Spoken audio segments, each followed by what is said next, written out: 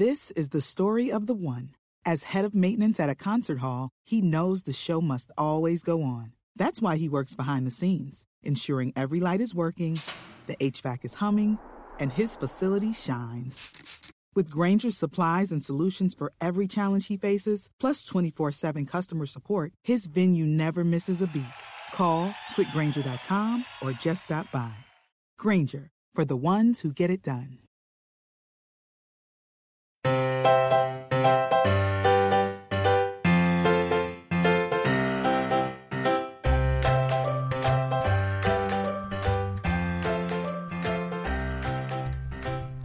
Hi, everyone, and welcome to episode 275 of the Professional Book Nerds podcast presented by Overdrive. This is Jill. Hello, Adam. How's it going? It's okay. It's okay?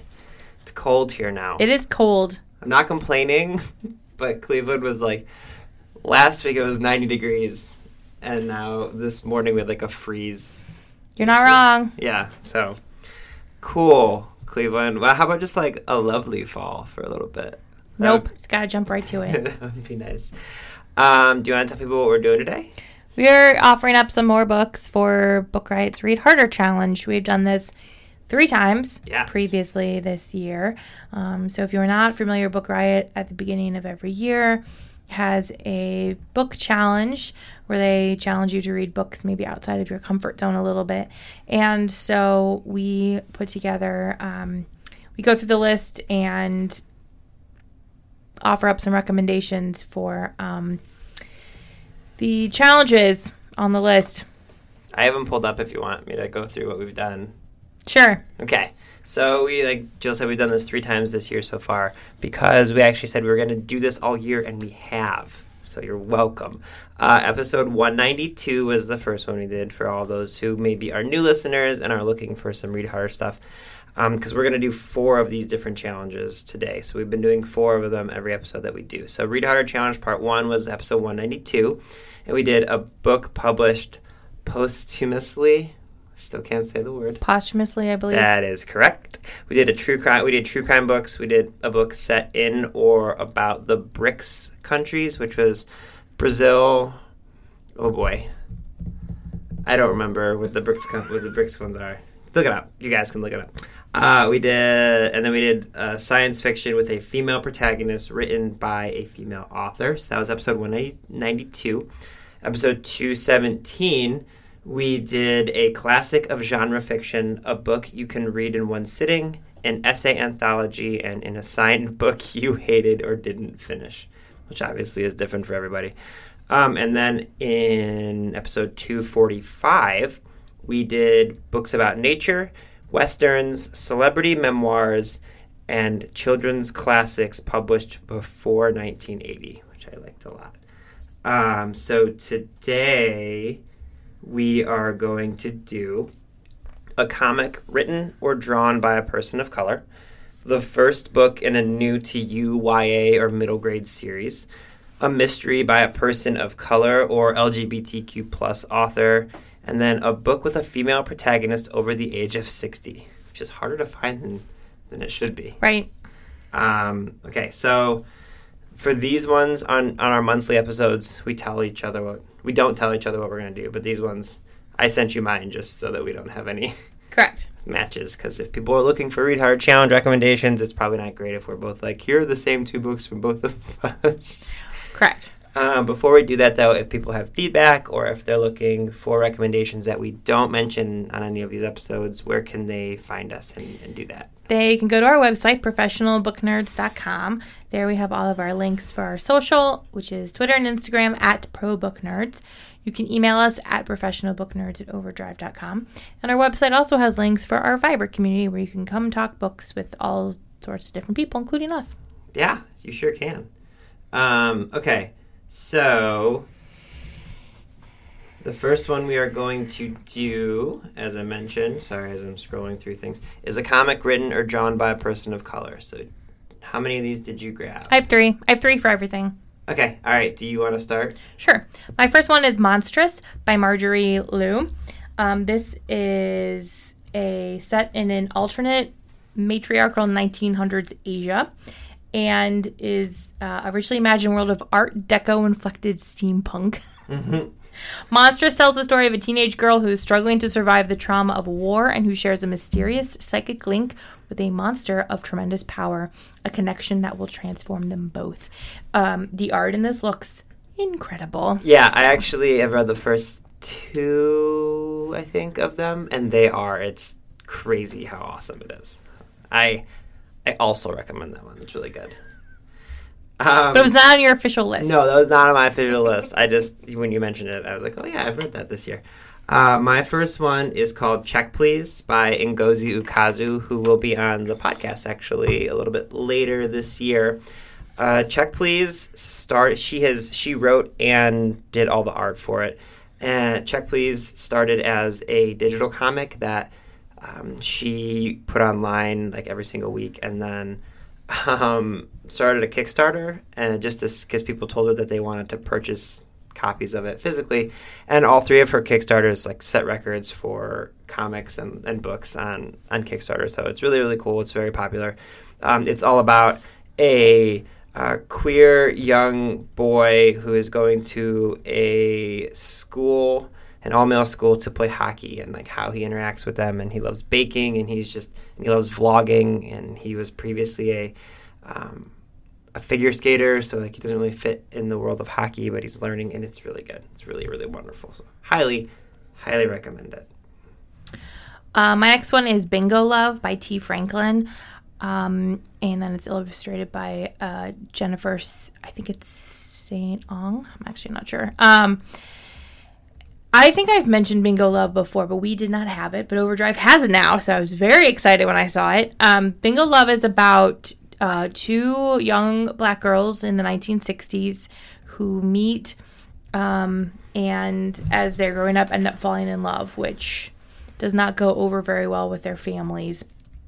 And so they are separated and then end up meeting later in life. And it is an adorable story. It is just, oh my gosh. So that is Bingo Love. Sounds really good. It's really cute. I have a copy. I'll let you borrow. I would love that. My next one is, I actually have 3 of these. I goofed with my links, just FYI. What do you mean? I have 3 of the comics by... I do. Oh, no. Oh, you also do? I said that. I said I had 3 for all of them. You sure did say that. Hey, guys. My next one is called MFK by Nyla Magruder. It's a fantastic adventure following the story of Abby, a deaf girl with a mysterious power who is traveling across a vast desert to scatter her mother's ashes. In a world of sleeping gods, a broken government, and a fragile peace held in the hands of the corrupt, one youth must find the strength to stand up against evil and humanity. Also, the art in this is equally beautiful as all the other things we've talked about so far. So that's MFK by Nyla Magruder. All of these are going to be in the show notes, but if you're looking for that one, it's MFK with like periods in between. So just an FYI. My last one is The Prince and the Dressmaker by Jen Wang. It's so awesome. I love that book. So Prince Sebastian is looking for a bride, or rather his parents are looking for one for him. Sebastian himself is too busy hiding his secret life from everyone. At night he puts on daring dresses and takes Paris by storm as the fabulous Lady Crystalia, the hottest fashion icon in the world capital of fashion. And his best friend is a dressmaker who helps make his dresses for him. I think everything about this is fabulous. It rules. I love it so much. So that's The Prince and the Dressmaker. My last one of these is called Malice in Ovenland. Come on, I can't not do an Alice. Oh, I get it. Yeah, I can't not do a Alice in Wonderland adjacent one. So Lily Brown is a bright, curious, energetic young girl from Queens. She lives with her mom and loves reading and writing and spending time with her friends. But she hates cleaning. Me too. Me too, Lily. So when her mom forces her to stay home for the summer instead of going off to some fun soccer camp or riding camp, Lily fumes. She wanted excitement and adventure. She didn't want to do chores. Little did she know that the greasy oven in the kitchen was going to give her more excitement and adventure than she could possibly handle. The art on this looks like a cross between like Ren and Stimpy and like Mario. It's really like one of the main bad guys looks like Bowser, and it's very, very fun. So it's Malice in Ovenland by, I think it's Michelin Hess is the name of the author, or Michelin. Either way. Okay, next one. First book in a new to you YA or middle grade series. My first one is The Penderwicks by Jean Birdsall. This summer, the Penderwick sisters have a wonderful surprise. A holiday on the grounds of a beautiful estate called, I think it's Arendelle. Soon they are busy discovering the summertime magic of Arendelle's sprawling gardens, treasure-filled attic, tame rabbits, and the cook who makes the best gingerbread in Massachusetts. But the best discovery of all is Geoffrey Tifton, son of Arendelle's owner, who quickly proves to be the perfect companion for their adventures. The icy-hearted Mrs. Tifton is not as pleased with the Penderwicks as Geoffrey is, though, and warns the new friends to stay out of trouble. Which, of course, they will, won't they? One thing's for sure, it will be a summer the Penderwicks will never forget. Deliciously nostalgic and quaintly witty, this is a story as breezy and carefree as a summer day. It just sounds really cute. It does sound really cute. Reminds me of, like, the kids from Finding Neverland a little bit. Oh, yeah. Peter Pan with Jamberry. Yep. Okay. So my first one of these is Beasts Made of Night by Tochi Onyebuchi. So this is a story that takes place in the walled city of Kos. There's a these corrupt magi's can magically call forth sin from a sinner in the form of sin beasts. These are like lethal creatures that come from their sin and their guilt, and if they aren't eaten up by these young sin eaters, then they basically can just destroy whatever they're going to do. So there's this young sin eater named Taj, and he's indentured to be a sin eater, but basically the more of these sin beasts that these sin eaters eat, they get these tattoos that are like basically forming that beast on their body, and eventually your entire skin is covered up with these and you end up dying, or they're driven mad, with one of the two. But Taj has this unique ability to not go crazy, and he's basically the most talented sin eater out there, and he's also trying to figure out how to stop all of this horrible, corrupt, world from happening. So cool thing about this is if you read it and you enjoy it, if you read Akata Witch or Children of Blood and Bone this year, you will absolutely love this. Also, if you're a fan of like Black Panther. And the cool thing is, if you like this book, the second book of the duology actually comes out today at time of recording, which is really cool.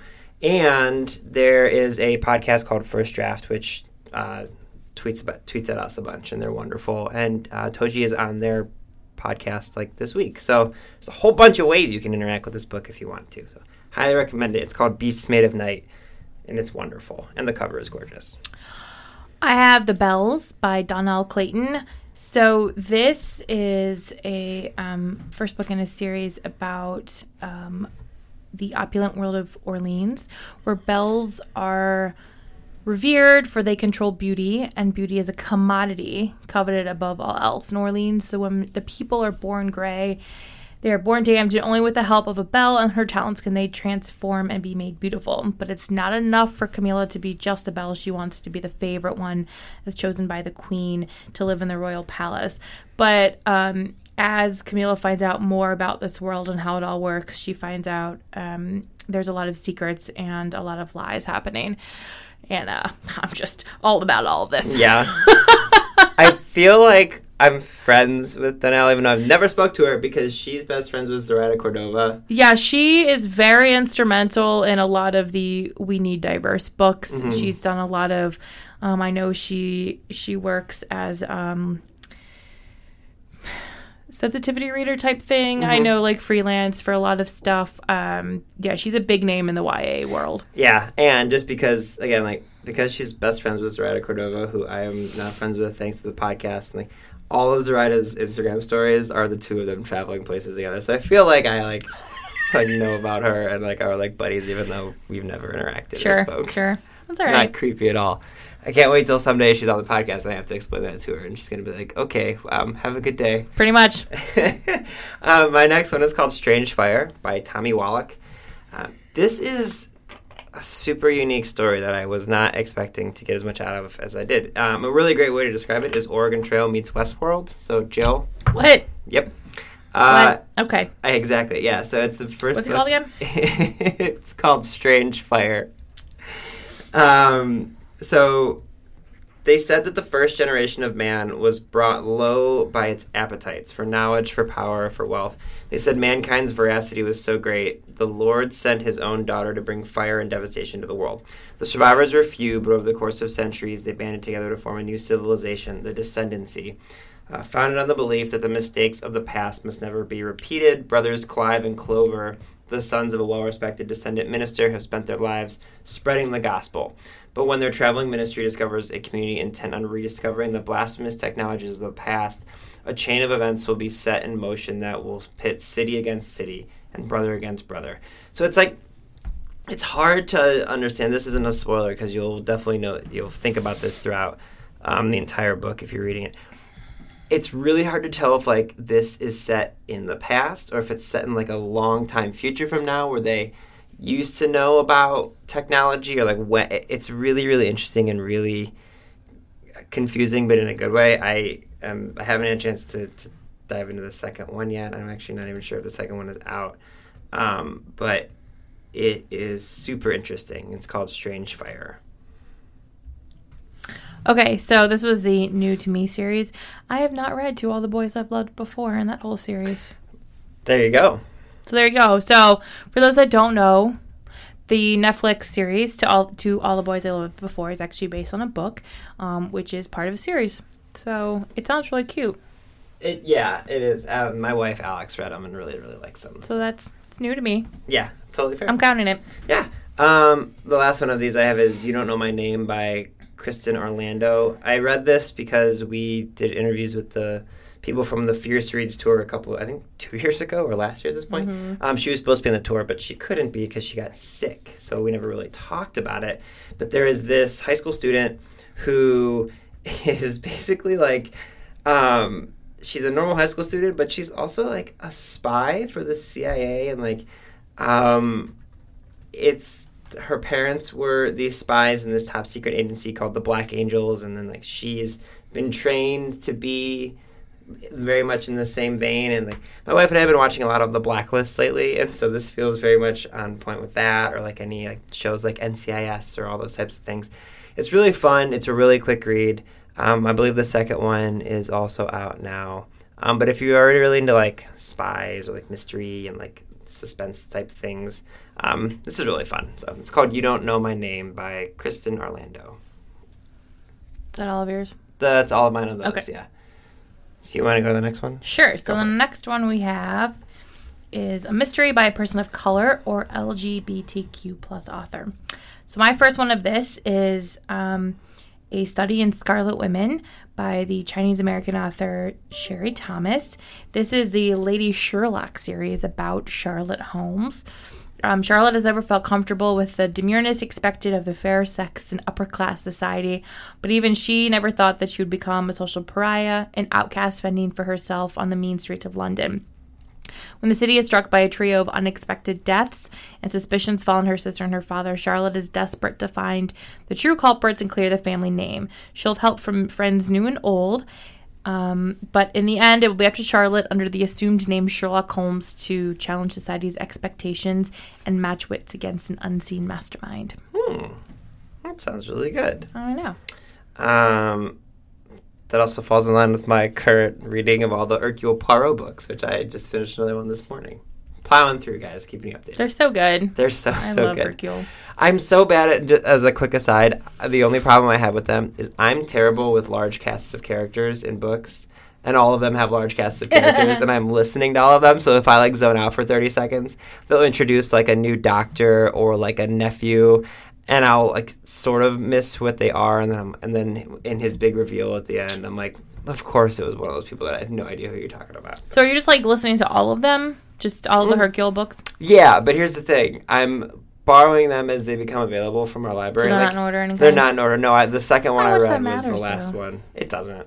The only thing that matters is, like, they'll reference, like, Hastings and Poirot will, like, reference, like, I remember that time back in Egypt. Yeah, but honestly, I think, all right. It's not really that important. Like, it doesn't talk about... But I feel like they do that even in... I feel like in some of the, the really early ones, he's referencing stuff that never actually were books that she wrote. So I think it's... Oh, 100%. Yeah. Egypt one's a little on the nose, but... Yeah. Well, that's the thing. Like, they're all formulaic in the sense that it's like, they're all like 300 pages.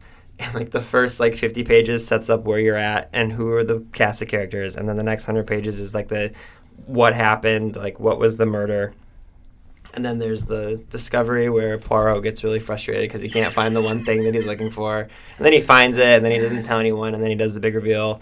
And then he does the closing where he explains the big reveal to Hastings. It's like, so they're all the same, but I don't care. They're so wonderful. So, anyway, that was an aside. Yes. All to say that I'm bad at large character sits.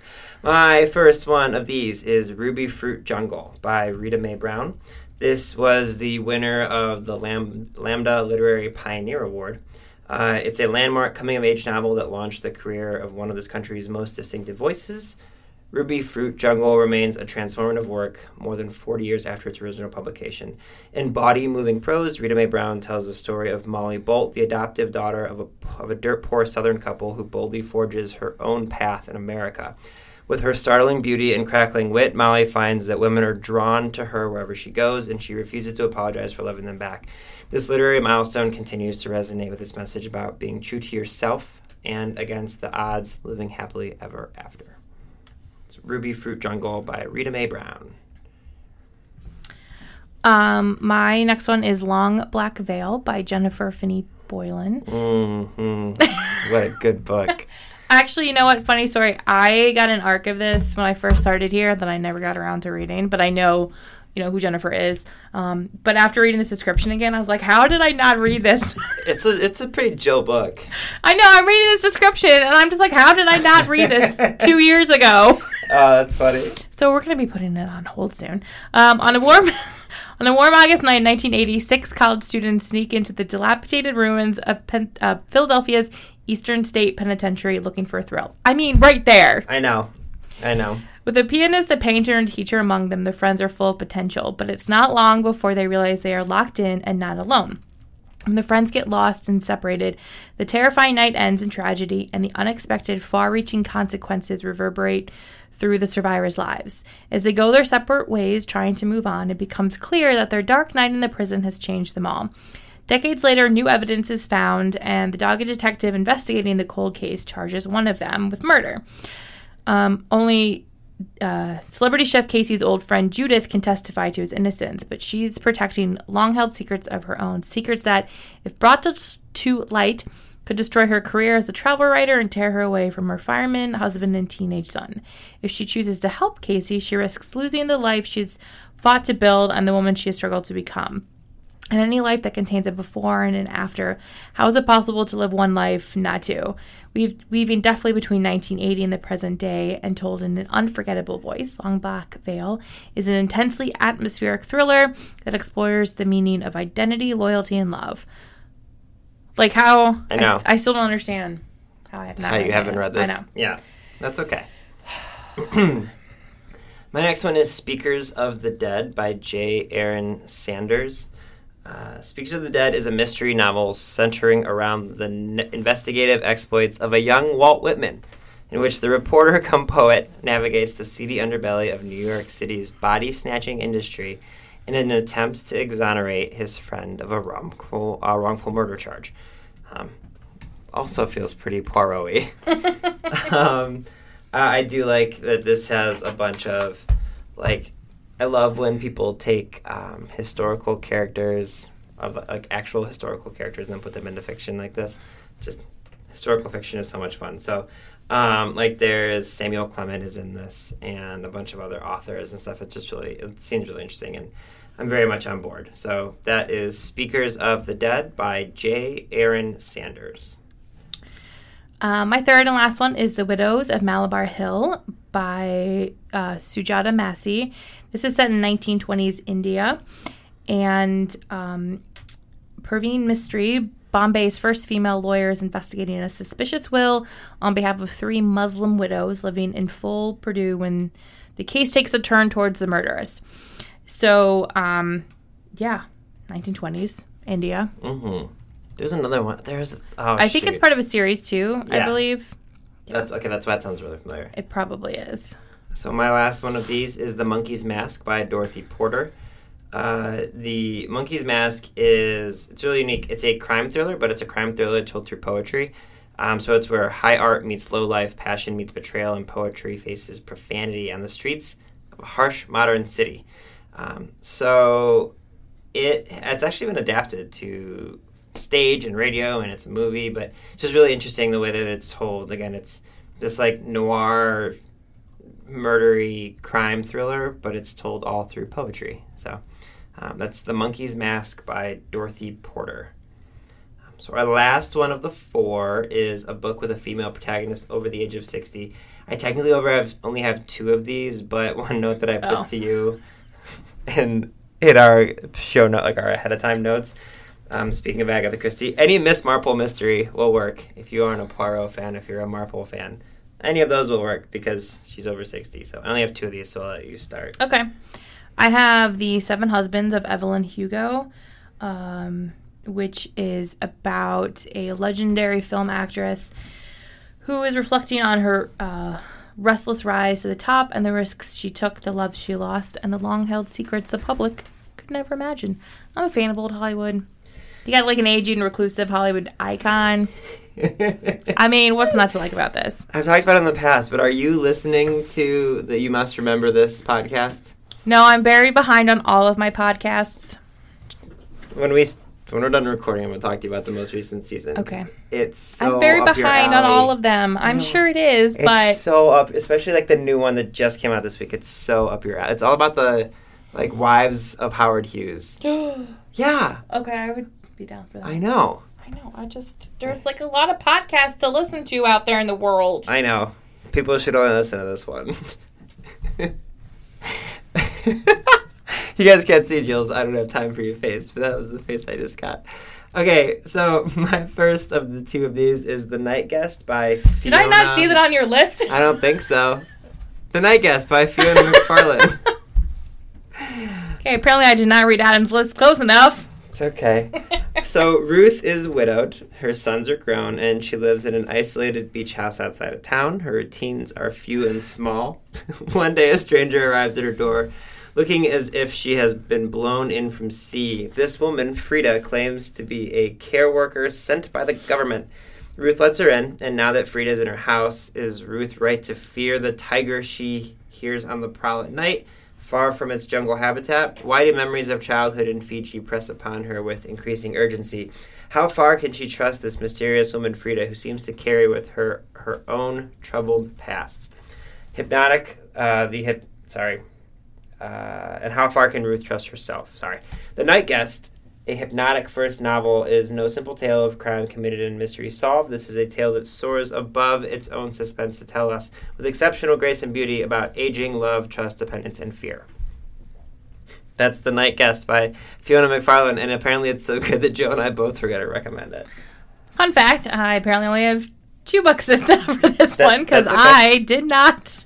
Well, what's your other one? I'm going to laugh if your other one is the one that I want. It's not. That one I noticed. Somehow I did not read I read the Miss Marple line, and I read your last one, but I somehow missed the line in the middle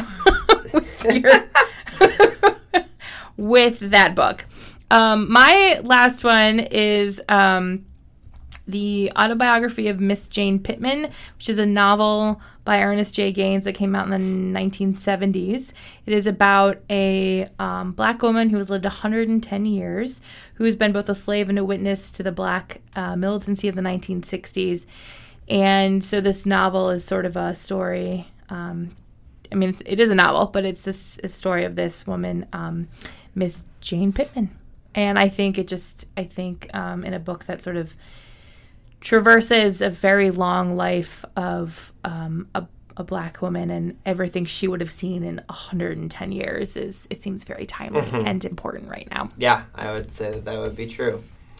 My last one is Lillian Boxfish Takes a Walk. Full disclosure, I haven't read this yet. I just borrowed it this morning, though, because I want to. So this is super interesting. In the 1930s New York, Jill, This is 1930s New York, just FYI, if you want to read this. Lillian Boxfish took the world by storm.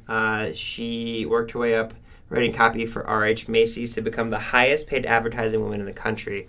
It was a job that, she says, in some ways saved her life and in other ways ruined it. So now it's 1984, and she's 85 years old. And she's as sharp, as savvy as ever, and she's on her way to a party. It's chilly enough out for her mink coat, and Manhattan is grittier now. Her sons keep warning her about the subway vigilante on the prowl. But the quick-tongued poetress has never been one to scare easily. So instead what she does is she takes a walk, and it takes her over 10 miles across the city, and she meets bartenders and bodega clerks and security guards and criminals and all sorts of people. And she's basically going back and reviewing her life that she's lived in New York and all the things that New York has changed her and all the ways that it hasn't changed. So it just seems very interesting to listen to a story about someone who has seen New York change in all these different ways. And I'm just really, really interested. So that's Lillian Boxfish Takes a Walk. Okay, that's all of them, right? Yeah. That's everything we got? Okay, cool. So those are 4 more Read Harder challenges that we've helped you tackle. Mm-hmm. Again, if you want more recommendations, just shoot us a message. We're happy to help. Anything else you want to chat about? I don't think so. I don't think so either. Okay, cool. All right, well, I hope you guys find these helpful, and I hope you enjoyed this episode of the Professional Book Nerds podcast. Readers can sample and borrow the titles mentioned in today's episode from Overdrive.com, and our library friends can add these titles to their collections in Marketplace.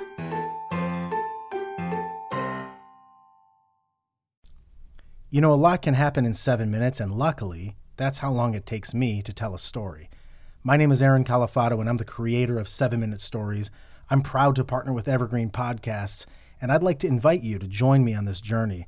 I'm going to take you on some crazy roller coaster rides using my unique extemporaneous storytelling style, and together, we're going to try to make sense of the world, all through the art of storytelling and all in approximately 7 minutes.